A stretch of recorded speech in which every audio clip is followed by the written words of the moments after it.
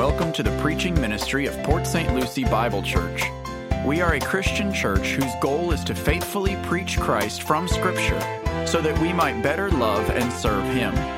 We pray that this message from God's Word would engage your mind with the truth and inspire your heart to obey Christ. Here's today's message.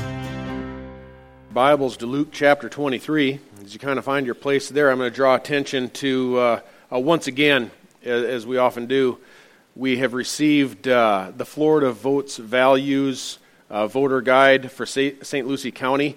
And a lot of us, as you know, realize for nationwide and elections that are nationwide, you find out about those candidates and what they believe and other things. But a lot of times locally it's difficult to really know the names and what they stand for. So this is a survey done locally that just asks simple questions.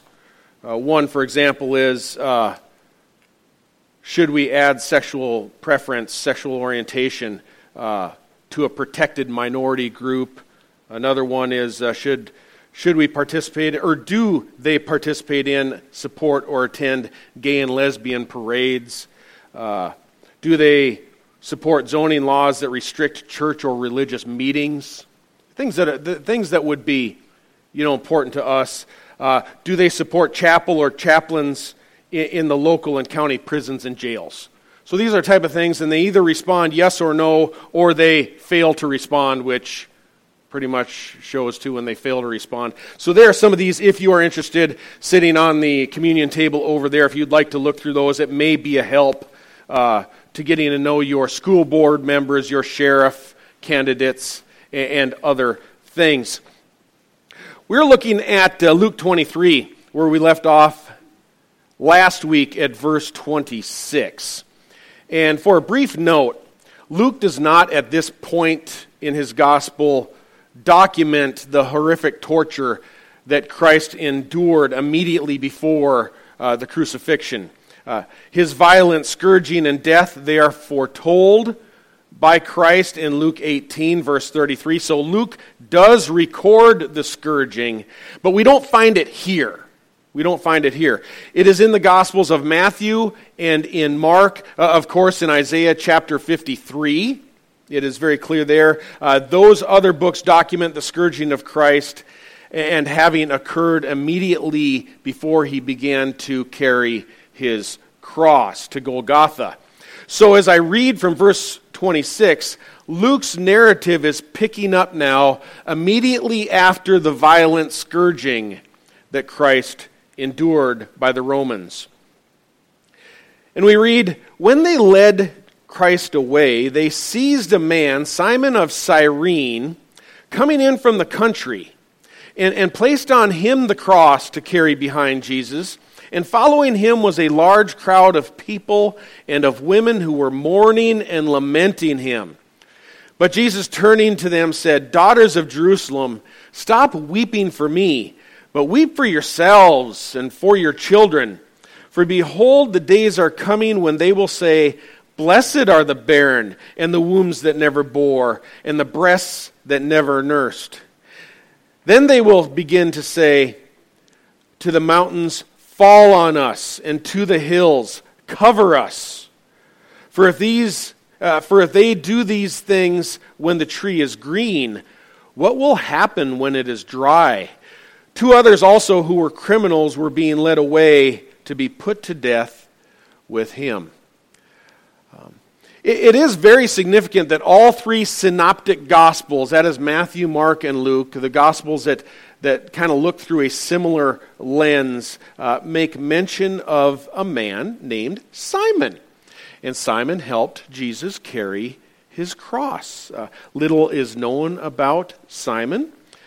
He was perhaps arriving in Jerusalem just in time to celebrate the Passover festival.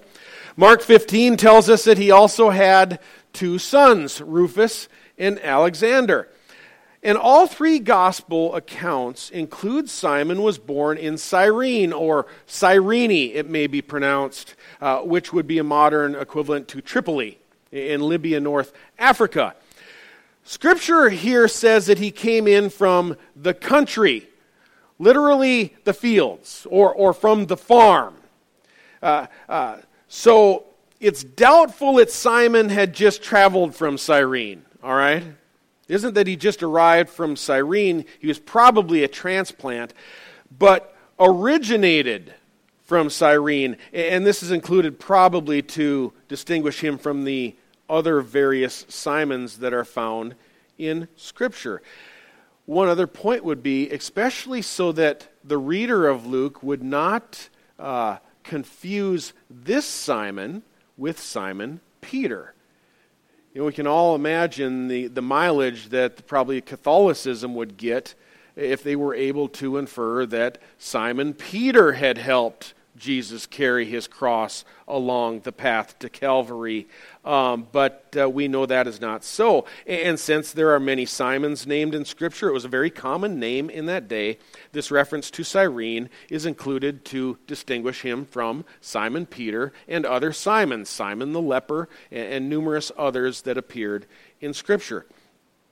All three synoptic gospels also identify Simon as an innocent passerby who got pressed involuntarily into service. Luke actually says that the soldiers seized Simon, forced him to carry Jesus' cross. This is substantial because every person condemned to die by crucifixion was forced to carry their own cross. They are forced to bear the weight of their cross all the way to the site of crucifixion. Jesus should have been no exception to this. Consequently, there's no way to know exactly how far Jesus made it, how far he made it carrying his own cross, but at some point along the line, Simon had to take it from him. The Roman soldiers certainly were not going to carry it.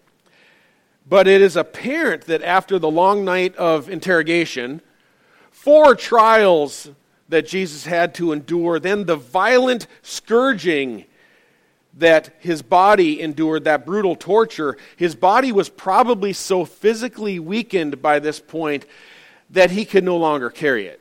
He couldn't bear the weight himself. This is the reason all 3 Gospels reference Simon helping Jesus carry the cross, to emphasize how Christ had been so brutally beaten, so brutally scourged and crushed for our iniquities, that he could no longer even bear the weight of a piece of lumber. I'm going to take this opportunity to show you a few photos. I think this will be of interest to you. The likely route that Jesus walked. At the top there, you will see there is Garden of Gethsemane over here, then the temple. Then we have the Praetorium here. That is where he would have stood before Pilate, most likely, for his final trial. So his path would have started somewhere here, gone through the city, out the other wall on the west side, and then to the place known as Golgotha, or the skull. In Latin, it's Calvary. That's why we sing about Calvary. The Calvary in Latin is the skull. And this map shows us a route, proceeded westerly. We don't know the exact route, but this is the probable route. You're also going to find references to the fact that Jesus was crucified outside the city. But if you visit Jerusalem today, you will discover that the city has expanded to engulf the entire route. Here's some other photos of that route. If we can pull them up the next slide. For some reason it didn't click there. There we go. This is what it looks like in modern day Jerusalem. You're probably interested to see some of these. You've seen some of them in movies at one point or another. This would have been along the general route. It is the traditional route of the Via Dolorosa, which is the way of sorrows. That's what Via Dolorosa, you've heard Sandy Patty sing about it, and it's about the way of sorrows. And this is entering in there towards the end of where he would have been crucified in the Church of the Holy Sepulchre, which includes the altar of crucifixion. Now, I don't think it looked like that when the day that Jesus was crucified, all right? So it's been dressed up in order to attract tourists and other things. We don't know if this is exactly the site. In fact, the way this site was chosen was through a dream, apparently, that the mother of Constantine had. So they decorated this all up. The next slide would be the Holy Sepulchre, where it is said that Christ was buried. So you can see there that there are a lot of extra stuff added in there. Apparently there are 14 landmarks along the way, these 14 stations that you can stop and read about what happened at particular stations. The 3 different places where Jesus had fallen, and one place where a woman wiped his brow with their scarf. These things, of course, not seen in Scripture, but they are marked along the way. They draw a lot of attention. Another thing that draws a lot of attention along the way are markets. Markets where you can buy your silverwares and commemorate that you had traveled to this place. Interesting. From people who've traveled there, I find it's very interesting. There's a lot there. But Scripture records only 3 things on this path. They are all in our passage today. Simon assumes Jesus' cross from him. There are the wailing women who Jesus rebukes. And then there are 2 criminals that join him on this same journey. That's really all we know for sure from Scripture.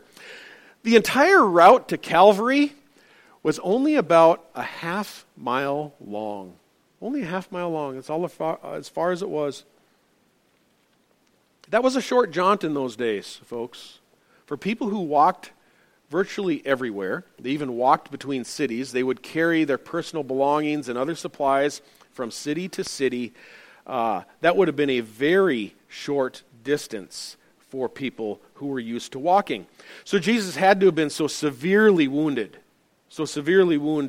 that he could not carry that piece of lumber a relatively short distance. Again, the presence of Simon is critical to underscore Jesus' fragile condition at this point. But the passage is not about Simon. Of course, it is about Jesus Christ and the severity of judgment that will follow for everyone who will reject him as their king. All right? In review, the immediate context that we have studied documents 4 separate trials that Christ went through, 3 years of ministry that were a testimony to everything he had done, and Jesus was found as innocent multiple times. He was their Messiah. All the evidence that came out of these trials was that he is truly the Christ. It is even pronounced by Pontius Pilate that this is your king. Yet the people said, away with him, crucify him, crucify him. Again and again we see in verse 21, they yell, crucify him. And this is at least partially because now they can perceive that this Christ standing before Rome, injured and beaten, they can perceive he was in no position to provide for them what they really wanted. What the people really wanted was liberation from Rome and a national prosperity that would mirror that of King Solomon. That's what the people really wanted, was prosperity and liberation for Rome. So they conclude, if you don't give us what we want, away with you. Away with you. We will not accept a king who does not serve our every earnest desire. It's a bad situation. Folks, it's alarming today. It's very, very alarming that still today people buy into a gospel, quote-unquote gospel, that suggests that once you accept Jesus, he promises that you will prosper and all of your life's troubles will go away.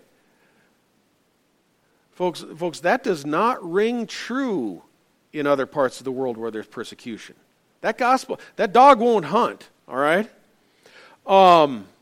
That is a false gospel that offers supposedly emotional fulfillment, guaranteed health, even the power to speak your own words into existence.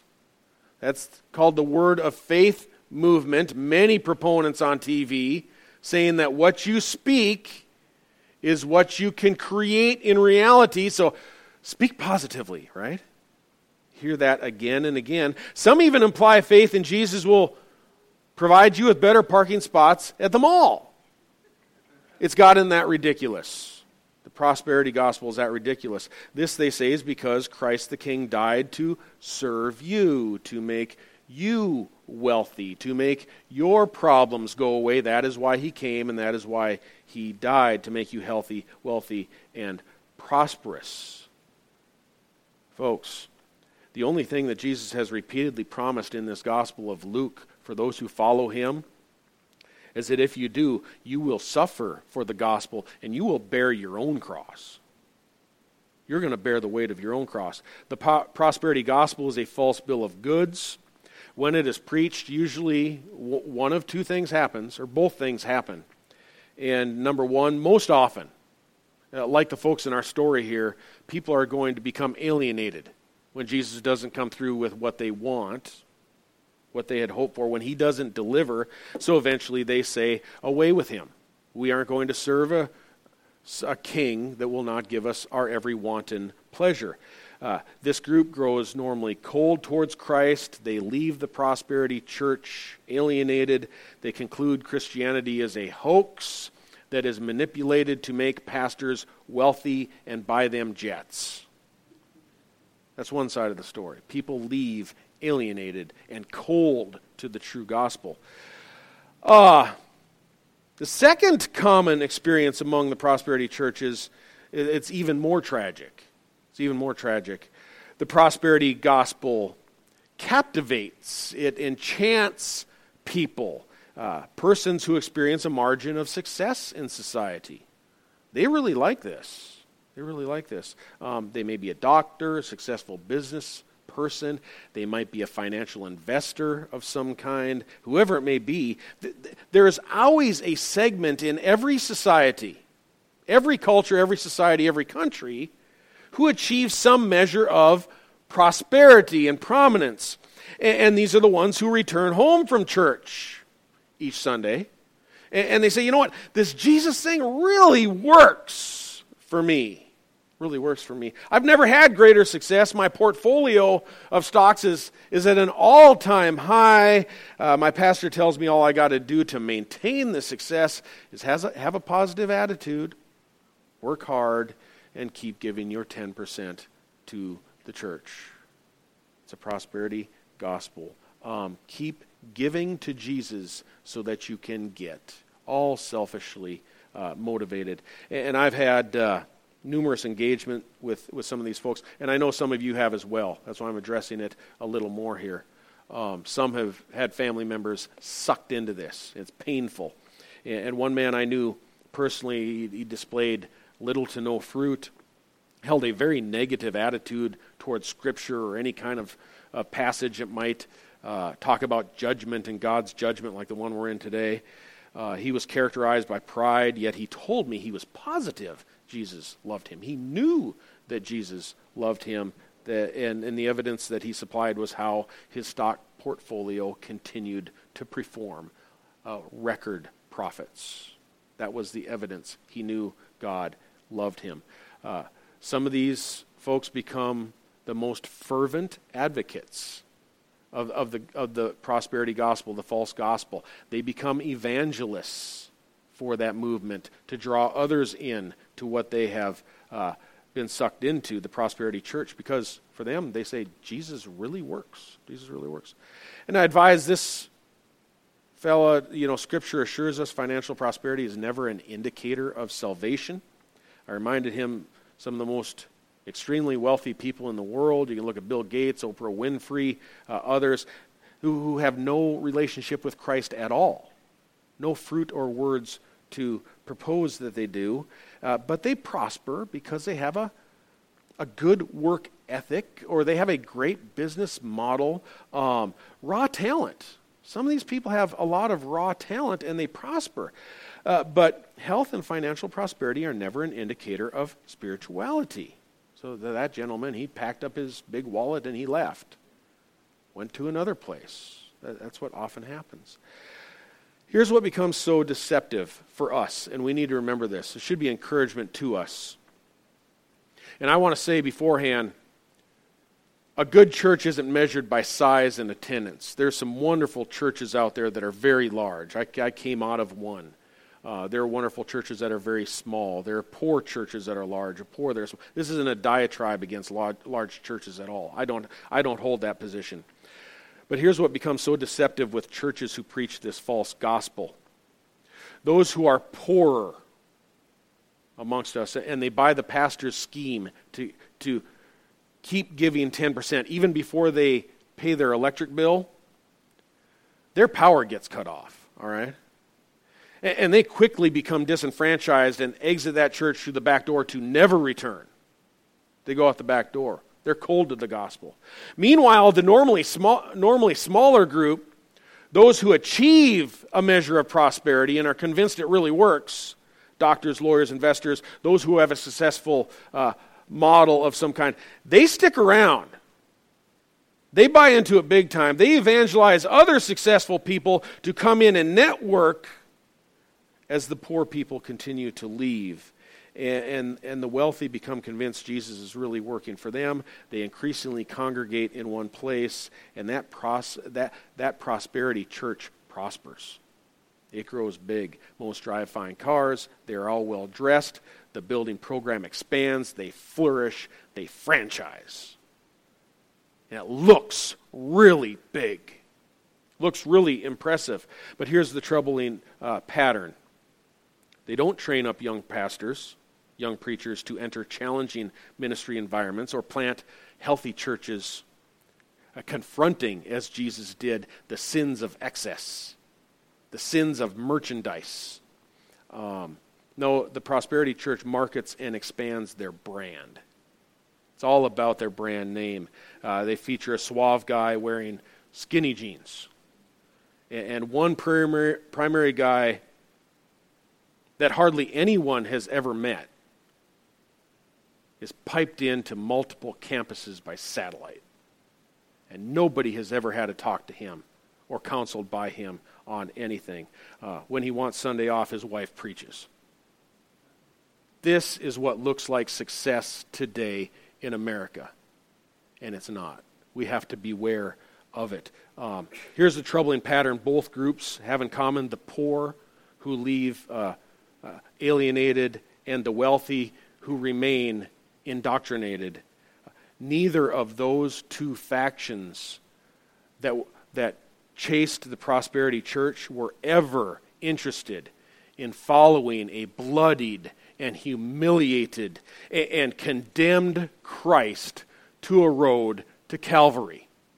None of them were in for that. None of them would buy into that gospel. And from the beginning in their hearts, the only thing that they were interested in is, what could this Jesus do for me in this lifetime? In Luke 23, when Christ fails to liberate the people and provide them the prosperity that they want, they reject him. They won't have that kind of Christ. They don't want that Messiah. And their rejection of the true Christ, the one seen in the pages of Scripture, folks, it's going to have enormous consequences for a nation. Enormous consequences. You're probably saying, boy, this is not the first time that we have heard this in Luke. You are so right. You are so right. Just a couple chapters earlier in Luke 21, verse 21, Jesus had promised that there are coming the days of God's vengeance. He said, "But when you see Jerusalem surrounded by armies, then recognize that her desolation is near. Then those who are in Judea must flee to the mountains, and those who are in the midst of the city must leave, and those who are in the country must not enter the city. because these are the days of vengeance, so that all things which are written will be fulfilled. Woe to those," this will look familiar to our passage today, "woe to those who are pregnant and to those who are nursing babies in those days, for there will be great distress upon the land and wrath to this people, and they will fall by the edge of the sword, and they will be led captive into all the nations, and Jerusalem will be trampled underfoot by the Gentiles until the times of the Gentiles are fulfilled." This forced dispersal of Israel amongst the nations, the initiation of the times of the Gentiles, of Gentile dominance over Israel, are unmistakable references to the destruction that was endured in 70 A.D. And here in Luke 23, Jesus is warning them yet again with his last footsteps to the cross. His last footsteps. He is warning them once again. Why say it again? Why bring this all up again? It's for radical emphasis. Radical emphasis. He says, you don't. Here he is bloodied on the Via Dolorosa, beaten beyond recognition, according to Isaiah. You don't really think you folks can do this to the Son of God and get away with it, do you? Do you really think you are going to escape judgment for what you have done to the Christ? This is a prominent theme in this gospel that demands repeated redundancy, restatement with radical redundancy.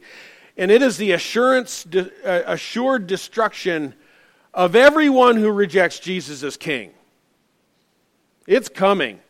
And folks, we are called out. We must be the ones who join Jesus and bear our own cross. We got to get in line behind him. I wouldn't read too much into it, but Simon, he does supply a good image of that. That he is behind now, following Jesus, bearing a cross. It is a picture of what we have to do, not knowing anything more about Simon. But this crowd is following him.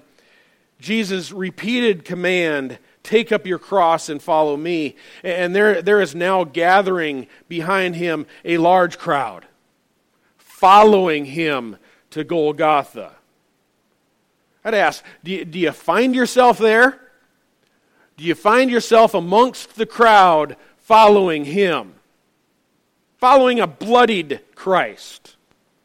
A shameful Christ as the world sees him, one that is in agony. Do you see yourselves as the women mourning and lamenting him?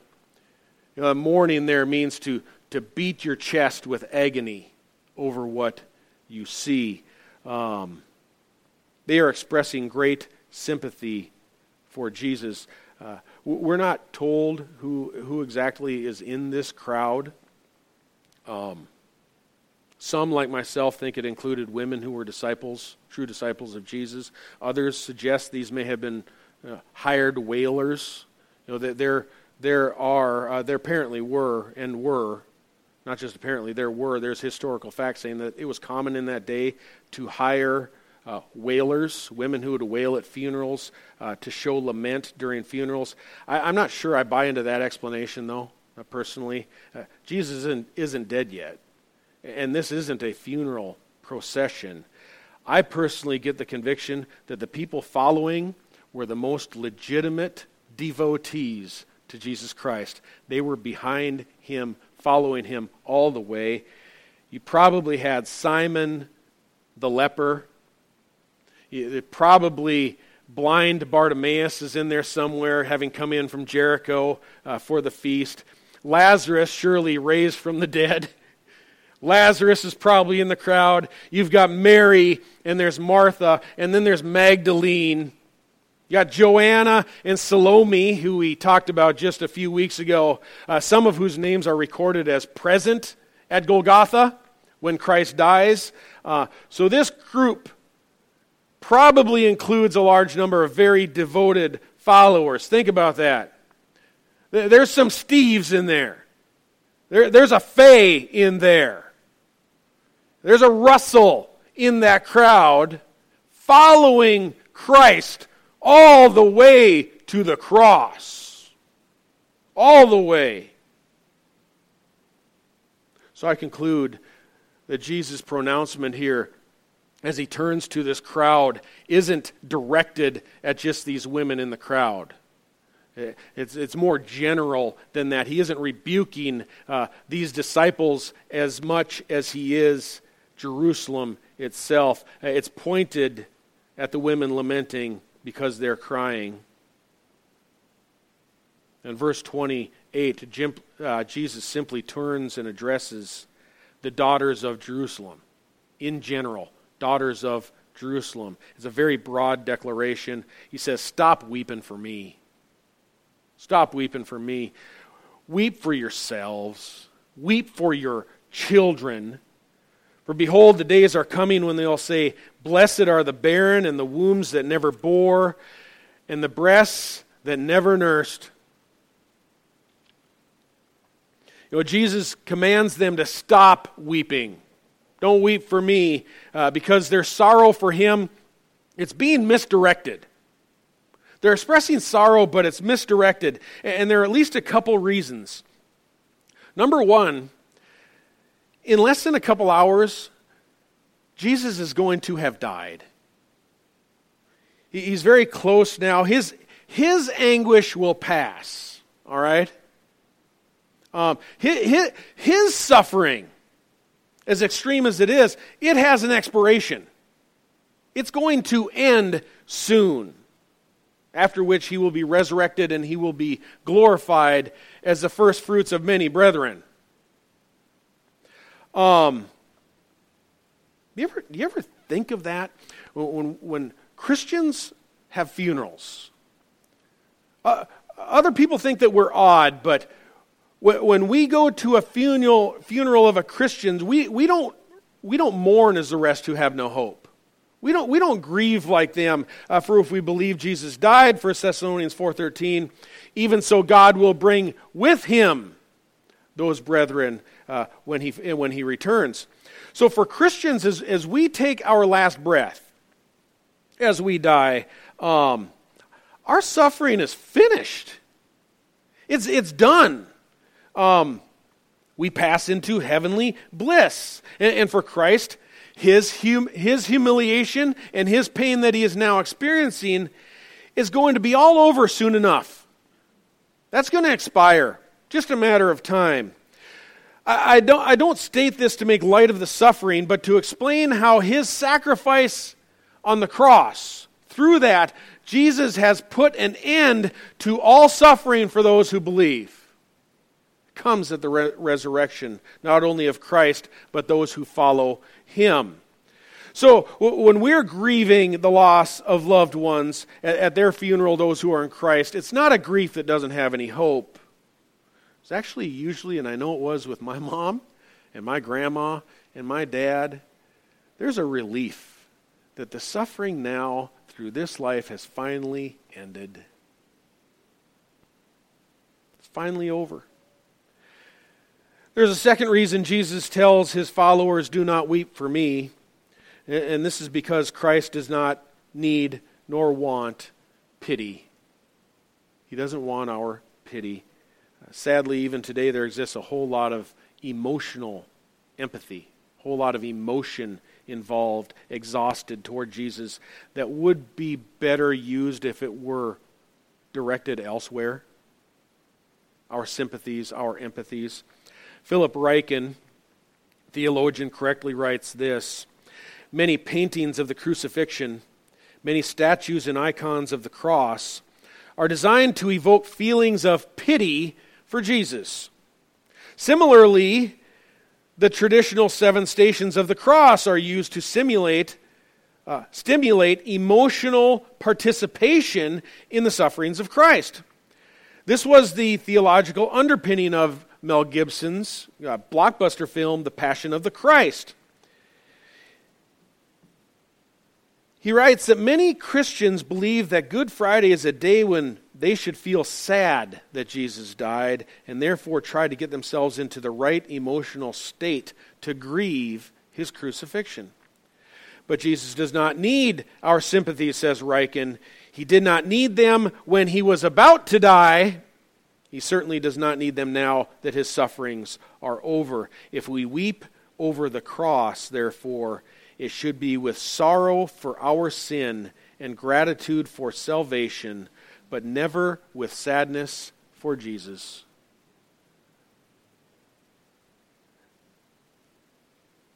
Jesus, in this passage, is telling them, redirect your passions. Redirect your passions away from me. I'll be fine, he says. F.W. Krummacher, a 18th century theologian, also says this. He was considered by some as the best preacher in Europe back in the 18th century. He says, tears of sentimentality and pity are nowhere so much out of place as on Calvary. While resigning ourselves to such emotions, we mistake the Lord Jesus, nay, even degrade him. As our regards for ourselves miss the way of salvation marked out for us by God, hence the Savior exclaims, once for all, weep not for me.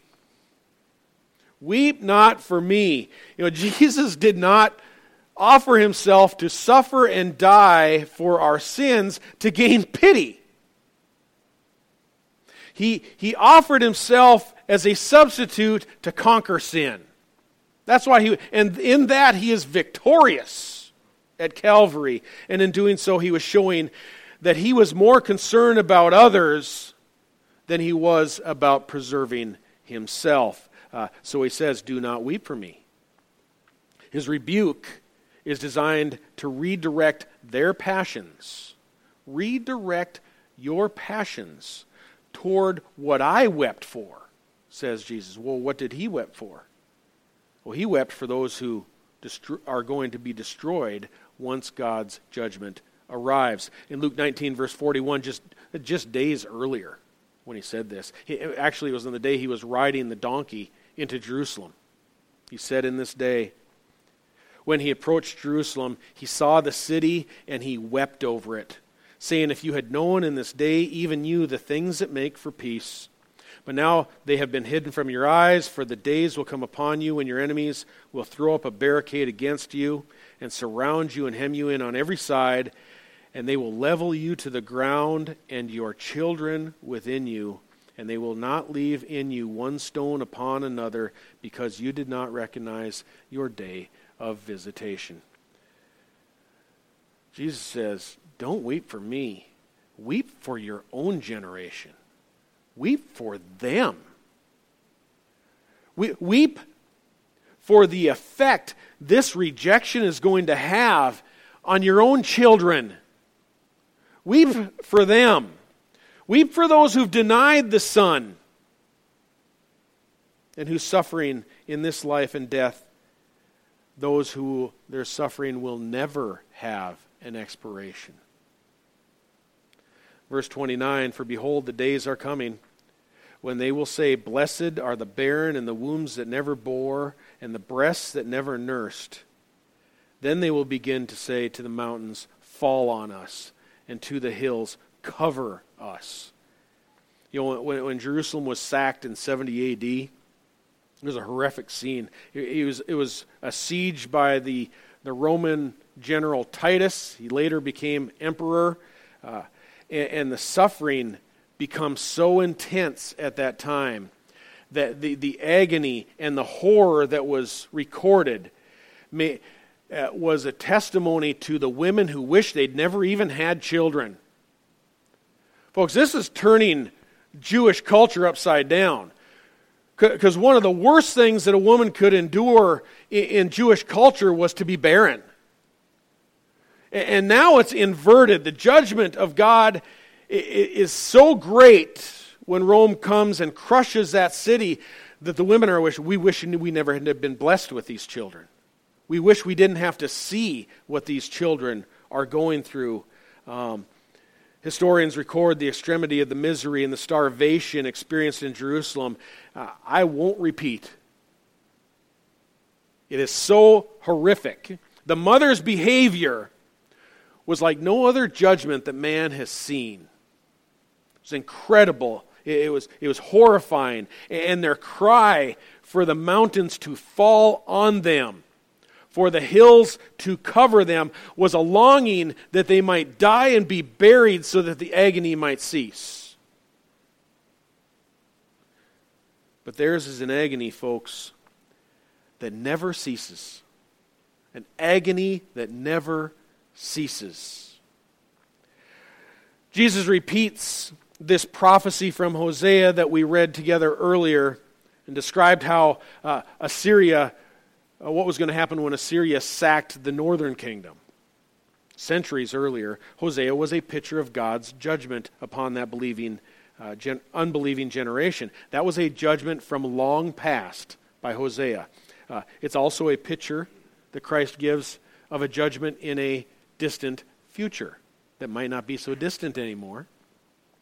Revelation 6 verse 16 describes those who will face God's judgment in that day.